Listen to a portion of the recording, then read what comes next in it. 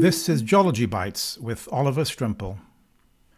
We're all familiar with the idea of ice ages, during which the polar ice caps advanced to cover significant portions of their respective hemispheres, and then, after a period of tens to hundreds of thousands of years, retreat back to the polar regions.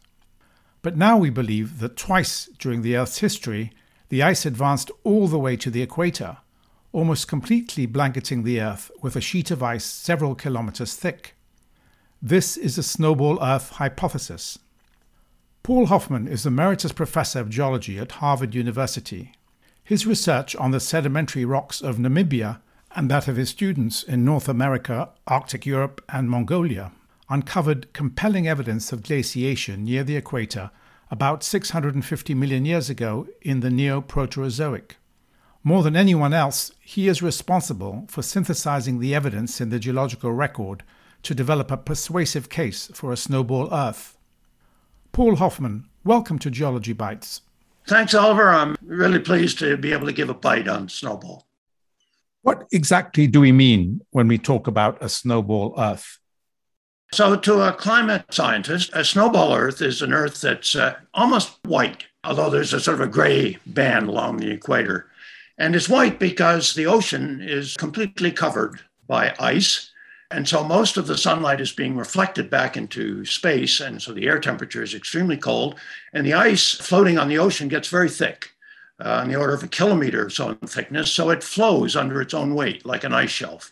And so it flows towards the area where the ice is thinnest, which is at the equator. And so the ice is continually flowing towards the equator. And that flow is accommodated by melting at the base of the ice at the equator and then freeze on at higher latitudes, and also by the hydrologic cycle. Now, the hydrologic cycle is weak in the snowball case because the air temperature is very cold, doesn't hold much moisture, but there is a hydrologic cycle. And it's causing net sublimation, that's conversion of ice into water vapor at the equator, and snowfall elsewhere. Okay. Now, the snow accumulation rates are pretty slow because of the weak hydrologic cycle. They're millimeters to centimeters per year, which doesn't sound like very much, but the snowball episodes last for tens of millions of years. And 1 centimeter of ice accumulation every year is 10 kilometers in a million years. So you can see over the time span of these episodes, you can have quite a throughput of ice. Now, that ice is floating on the ocean and is being sublimated at the equator. All that volcanic ash and dust from parts of the continents that aren't ice covered accumulates in the ice and then is exposed in the sublimation zone along the equator. And so it's quite dark from accumulation of dust and ash. And so there's meltwater production there. Continents in snowball Earth are also mostly ice covered by slow moving ice sheets. But in the equatorial zone, where there's net sublimation, there's bare ground. And so it's dark, absorbs more sunlight. Those would be the warmest spots. Can you give us some specifics about the timing of the snowball Earth episodes in the Earth's history? Well, the two pretty certain ones occurred in rapid succession. Okay, and they began around 720 million years ago, the first one, and then the second one ended at 635 million years ago. The first one was longer, the second one was shorter, and there's about a 10 million year interlude between the two where there doesn't appear to have been any ice at all. Okay, so there'll be these two episodes. The second one ended at 635. So that's 65 million years before the first appearance of macroscopic animals in the fossil record in the Ediacaran period, and about 95 million years before the base of the Cambrian. The first snowball at 720, 717 to be exact, when it started, that broke an interval of almost 1.5 billion years when there's no evidence of large ice sheets anywhere. And then before that, there were, ice ages again. And one of those, there's fragmentary evidence it was a snowball Earth, but the evidence is very fragmentary. And of course, there hasn't been any snowballs since 635. Okay, so what processes, what mechanisms could have brought about the near total glaciation of the Earth?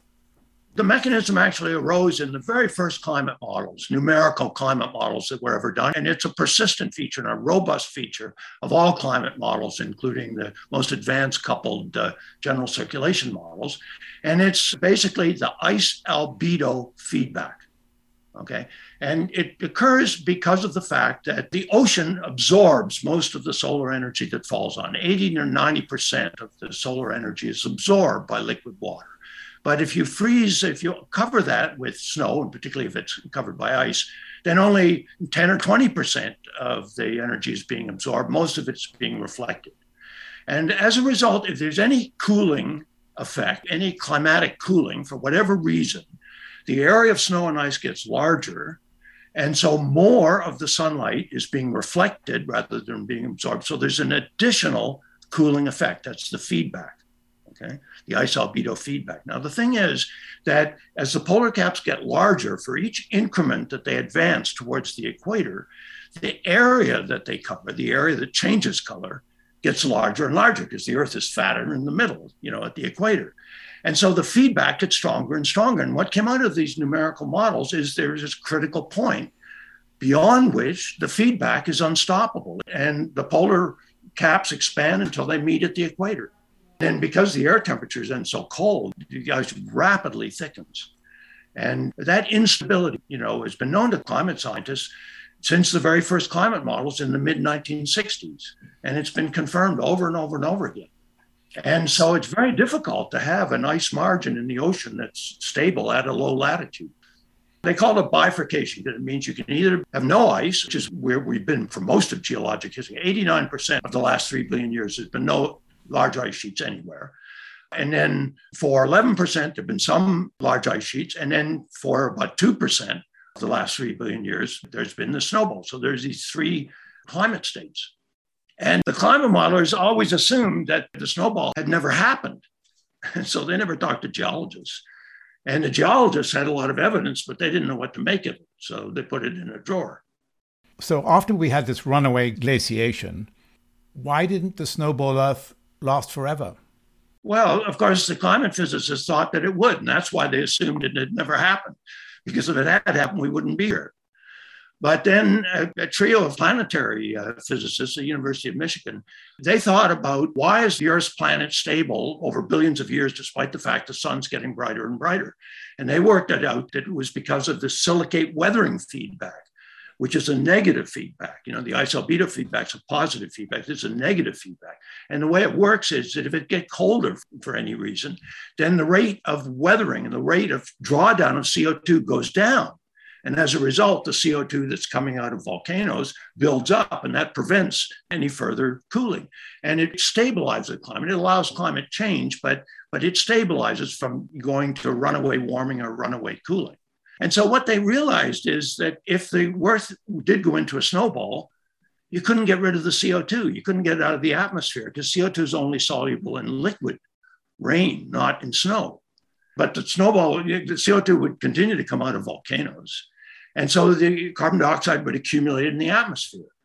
And because you would need 100 times or several hundred times more increase in carbon dioxide concentration, it would take a long time for the carbon dioxide to build up and make a strong enough greenhouse effect to overcome the white Earth albedo. But when it reached that critical level of carbon dioxide and it would start to melt, then when it starts to melt, then you're replacing white ice with dark water. So that same ice albedo feedback works in reverse, and the whole thing melts down extremely rapidly, 1,000, 2,000 years maybe. And then you have the hottest climate the Earth's ever experienced because you have this huge amount of carbon dioxide, but you have a dark surface. And it takes quite a long time, 10 million years or so, to draw down that carbon dioxide through weathering. This might be a kind of obvious question, but if the Earth is covered by several kilometers of ice, how does the outgassing from the volcanoes, how does the CO2 get into the atmosphere? So the most CO2-rich volcanoes are these stratovolcanoes that stand up. They're quite high. And so if they get buried by an ice sheet, the summits, where with the outgassing is occurring mainly, the ice is fairly thin there. And moreover, as what we know from Iceland, there are volcanoes that go off under Iceland that are underneath an ice sheet. It only takes a few weeks once the eruption starts for the melting to make a pipe through the ice. Any European commercial airline pilot can tell you that.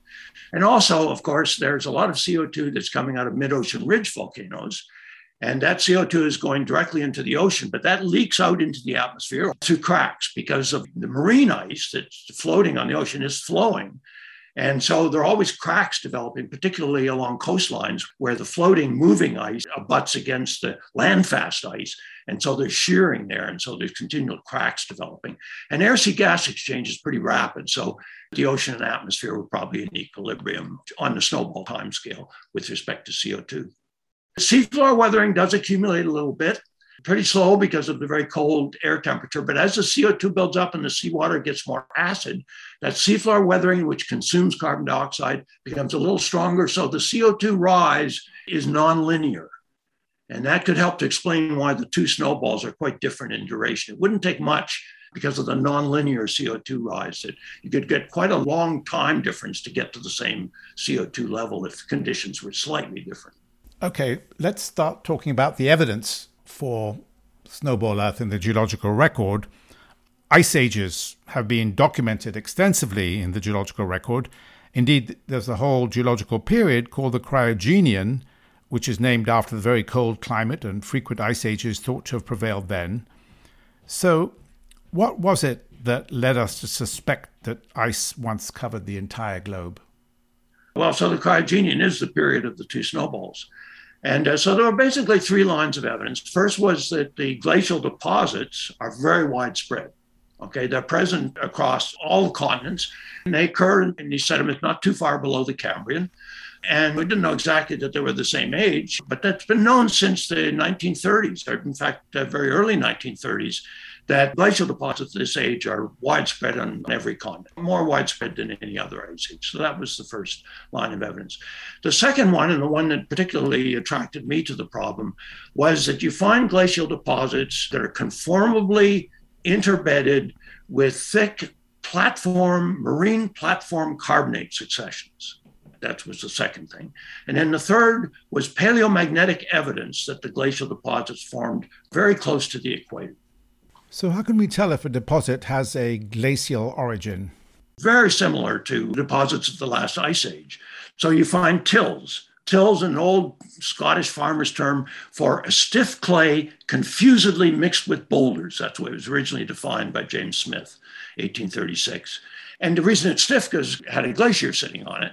And the boulders are a wide variety of derivations, often from afar.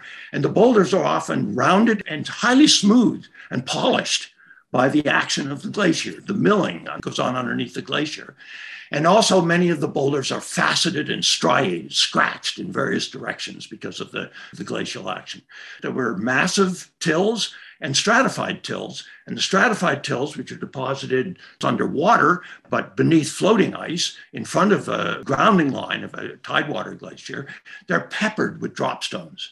And these dropstones melt out of a floating ice shelf or icebergs, and they sink through the water column and impact the bottom and leave these beautiful little miniature impact structures. And so you can see millions of dropstones in a given outcrop. And so these Cryogenian deposits look the same as the much younger ones. It's just that they're more widespread, and they're often composed entirely of carbonate because the glaciers were running on carbonate platforms, which bring us to the second point, carbonate platforms. What are these? If you remember, the first success of Charles Darwin as a scientist was his theory of coral reefs and atolls. Okay? And what he pointed out was that any seamounts or islands and whatnot in the tropical oceans have coral reefs that grow on them, and they produce a lot of carbonate and carbonate debris. If the volcanic mountain or the island or whatever it is slowly sinking, the coral, which grows rapidly when it's in the surface sunlight ocean, keeps pace with the subsidence, and you build up this pedestal, which has a flat top, because it's at sea level, of carbonate. And these pedestals can be very large, like the Great Bahama Bank. I mean, it's hundreds of kilometers in diameter. They can border coastlines like Yucatan Shelf in Mexico. Now, what Darwin pointed out is that these only form in the tropical ocean at latitudes less than 35 degrees. And the reason for that is because of basic saturation chemistry of calcium carbonate. It's a peculiar salt. It's more soluble in cold water than in warm water. And so carbonate, which is produced because carbonate alkalinity is coming into the ocean from warming, stuff comes in, stuff has to go out. And so, but the carbonate preferentially forms in the warmest part of the surface ocean. Carbonate is more soluble at depth because of the pressure effect.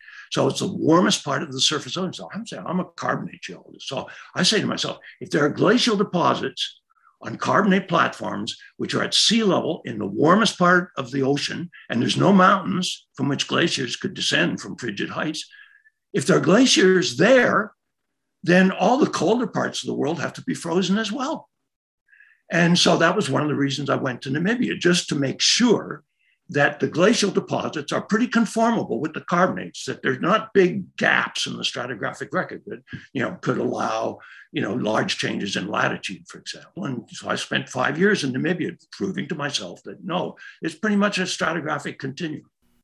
And then the third is the paleomagnetic evidence. And basically, if you can recognize and prove that the remnant magnetization in the rock originated at the time the rock formed, then you can tell the latitude, because the magnetic lines of force at the equator are basically horizontal, and at the pole, they're vertical. And so there's a simple mathematical relationship between the inclination of the magnetic force lines and the latitude. And so what was found in Australia and also in North America, it was demonstrated that the glacial deposits formed very close to the paleoequator.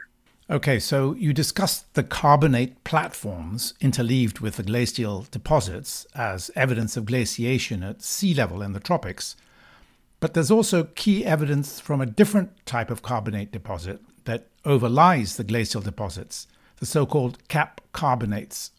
So cap carbonates are unique to cryogenian glaciations. They're called caps because they lie directly on top of the last glacial deposit. So you can recognize the deglaciation, and immediately on top, there are these very distinctive layers of carbonate, either dolomite or limestone. They can be anywhere from meters to hundreds of meters thick, and they occur virtually everywhere. So they occur at all latitudes. So first of all, carbonates don't do that. Carbonates are normally at low latitude, particularly non-skeletal carbonate, but these are everywhere. And they have a lot of structures and textures and compositional aspects that say that the water they precipitated from was hugely oversaturated.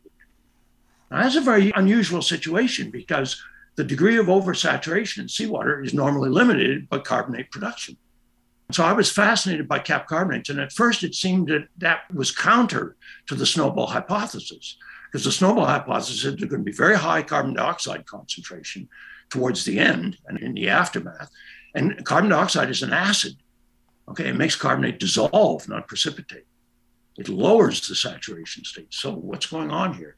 And so that's when my colleague Dan Schrag, a young geochemical oceanographer, figured out the explanation for cap carbonates.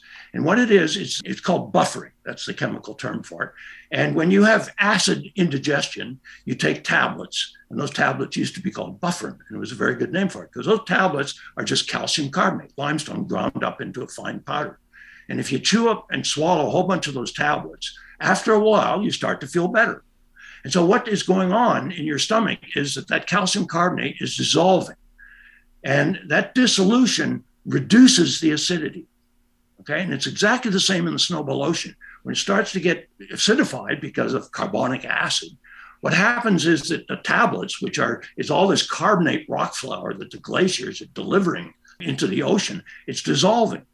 And that dissolution prevents the ocean from getting too acidic.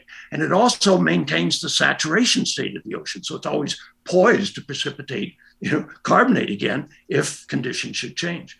Now, over the range of carbon dioxide values that you need to deglaciate a snowball Earth, the amount of carbonate that goes into solution in the ocean is sufficient to cover the entire continental surface area of the Earth by 4 meters of carbonate.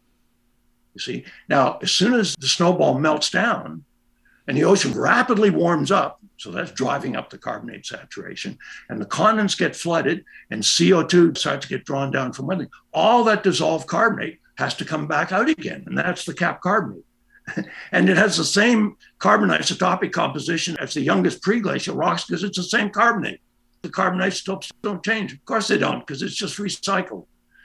And so for me, the fact that Snowball explained the cap carbonates, in fact, it became a prediction rather than a paradox.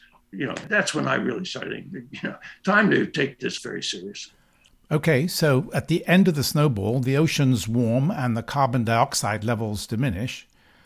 The oceans re-equilibrate causing the dissolved carbonate, which had acted as a naturally induced pH buffer, to precipitate out to form the cap carbonates.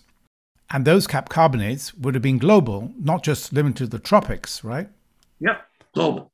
And they're very unusual. I mean, the Ediacaran period is defined at the end of the last snowball because everyone can recognize the cap carbonate everywhere.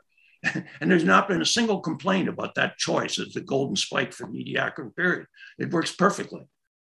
Are there any other lines of evidence for the snowball Earth hypothesis? Yeah, so there's one that's emerging, and I think it's really fascinating. And I expect in the end, it'll be one of the most persuasive ones. And that's the the gene sequences in modern organisms.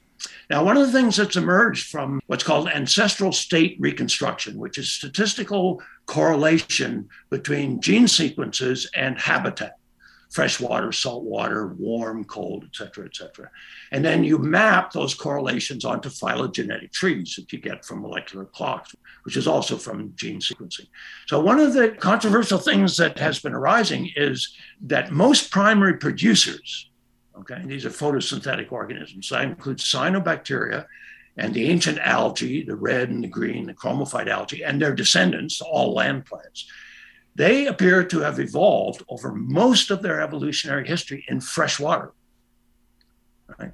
And only in the last 600 or 700 million years, roughly speaking, have they radiated into marine environments. Now, paleontologists say this is completely ridiculous because we have a fossil record of cyanobacteria that look a lot like modern ones that go back over 2 billion years ago. And we have a fossil record of multicellular algae, red and green algae, that go back over 1 billion years ago, long before the snowball. So, this is complete nonsense. They're both right. The point is that all living things descended from the snowball survivors. Okay? So, of course, there were algae and cyanobacteria in the oceans, but when the lights went out, they mostly didn't survive. So who survived? Because the snowball comes very rapidly. The evolution can't keep pace. So it's got to be those that are pre-adapted. So who's pre-adapted? Well, of course, it's the polar alpine organisms that have been living on glaciers and beside glaciers all along. And for them, it's a field day because suddenly their habitat greatly expands. It's at the equator, which is a lot easier place than having to deal with the polar winters. Okay, so they expand. They occupy all that dust habitat where all the meltwater is and brilliant sunlight and lakes on the land, which are very rich in nutrients. But the biggest of those alpine polar habitats are the meltwater-based habitats. And of course, that's freshwater. And they, today, if you look at those habitats, they have cyanobacteria and they have green algae and they have fungi and they have heterotroph protists. They even have some metazoans. And so those organisms that were occupying in the equatorial zone, all those habitats, when the snowball melted down, they all got flooded. They all ended up in the ocean, in an ocean that's charged with nutrients because of nil productivity, warming rapidly. And so they radiate. So the paleontology and the molecular biology, they're both right. And they're telling a great story. That's the greatest story, that we and everything else, we came from the survivors of Snowball Earth. So it was a very important filter. And if it's true, the evidence is going to be abundantly clear when people get on to how you can interpret it in the record of living organisms, because the amount of data that is in the sequences of base pairs and organic molecules, I mean, this is why it's been the dominant science for the last 60 years and in all likelihood will be for the next 60 years. Aren't we also partially descended from the archaea, and couldn't the archaea survive when the lights went out because they didn't depend on the lights? Sure, of course. Well, by survivors, I mean all survivors. And so there's subsurface life all too. That may not have even known a snowball occurred. But primary production is mainly from photosynthesis. Okay. There's a surprising biomass in the hot, deep biosphere, but the turnover rate probably isn't too great, but I'm not excluding that. So you described how there's a positive feedback loop that leads to a runaway glaciation. But why could this have happened only twice in Earth history? In fact, why didn't every ice age lead to a snowball? Well, so it's the negative feedback from the temperature dependence of the silicate weather. That climate stabilized gives us our habitable planet. that also tends to limit the climatic extremes. And so in most cases, it prevents it. It's a very potent negative feedback, but it's ponderously slow. It operates on a timescale of 100,000 to 1,000,000 years. And so if you do something fast, you can beat it. And so the trick is to have a cold climate to begin with, because that makes it closer to the point of the instability. There was a climate model published nearly 20 years ago that came to the conclusion that if the KT impact occurred today, it would produce a snowball. And that's because the ocean in the Cretaceous was 10 to 12 degrees, whole ocean mean temperature. Whereas today it's about 1.5 degrees. So it's a lot easier to freeze it over. And with an impact, you get not much sunlight for a decade or so until all the dust and whatnot settles. So you don't have a lot of time. So to account for a snowball, which is a rare phenomenon, you need either a rare event or a rare combination of events. And I think the most sensible way is to think, well, it's most likely to occur in a time when the climate is fairly cold to begin with. And a lot of people think that the Cryogenian should have been a generally cold period because of the breakup of the Rodinia supercontinent. And that should increase both weathering and also carbon burial. And so it makes sense that you'd have a stable climate, but a lower CO2 and a cool climate relative to the long-term norm. Now, something rare had to happen. And for the first snowball, it's pretty clear from the coincidence that it was an enormous outpouring of lava, which is now in Arctic Canada, all the way from Yukon to Greenland, that occurred 719 million years ago.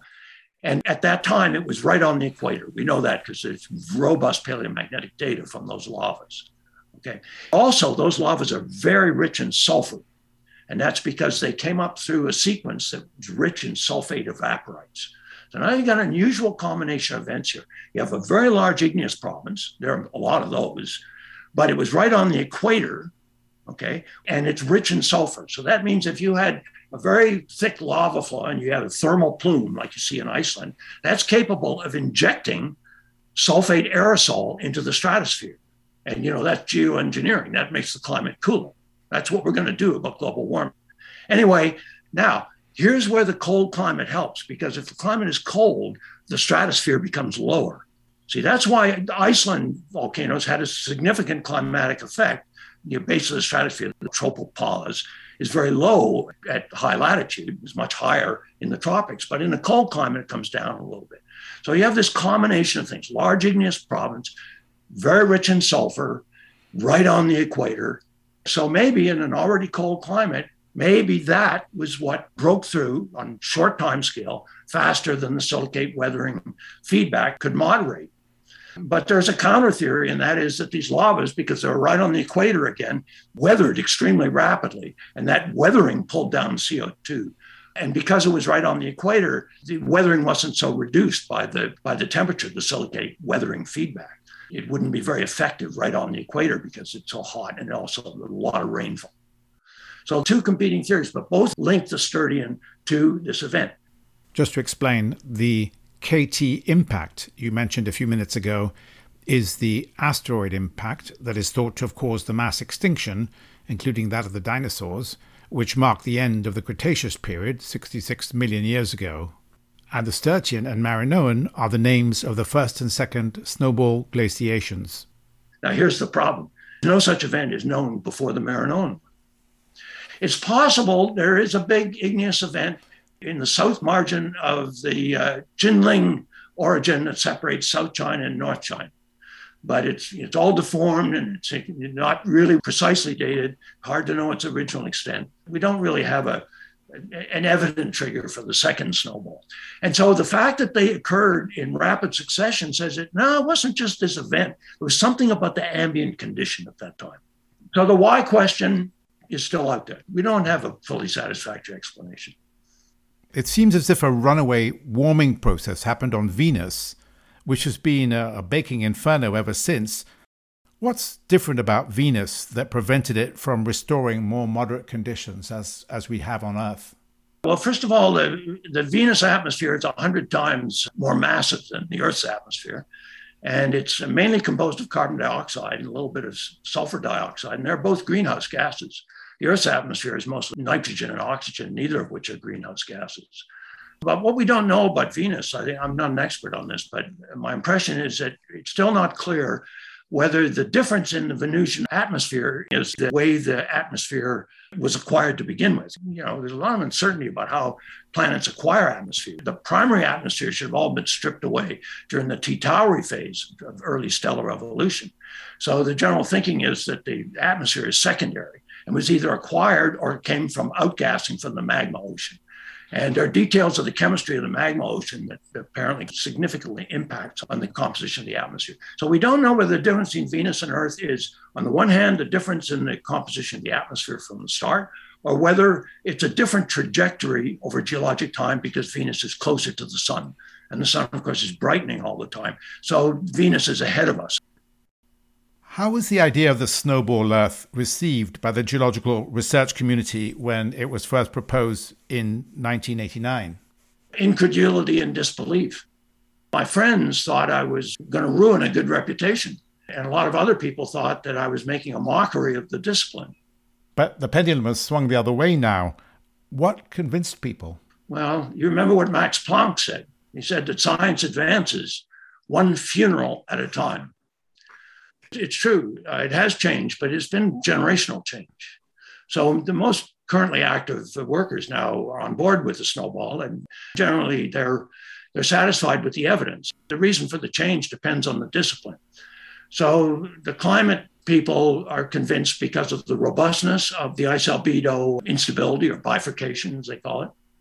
The geochemists are more convinced by the evidence from the cap carbonates, including isotopic evidence, direct evidence for high CO2 from triple oxygen isotopes and other fancy things like that. Geologists, I think, were most convinced by the dating, by the demonstration from radiometric dating, both uranium-lead and rhenium-osmium, that both snowballs deglaciated simultaneously on many different continents. Within the resolution of the dating, less than 500,000 years or so. And according to some geochemical arguments, even on the timescale, much less than that. And biologists probably haven't decided yet. That will probably come mostly from the evidence from molecular biology and also a better understanding of the diversity of polar alpine ecosystems. That will also be a big help. So the ecology. When were you personally convinced that the snowball Earth was real?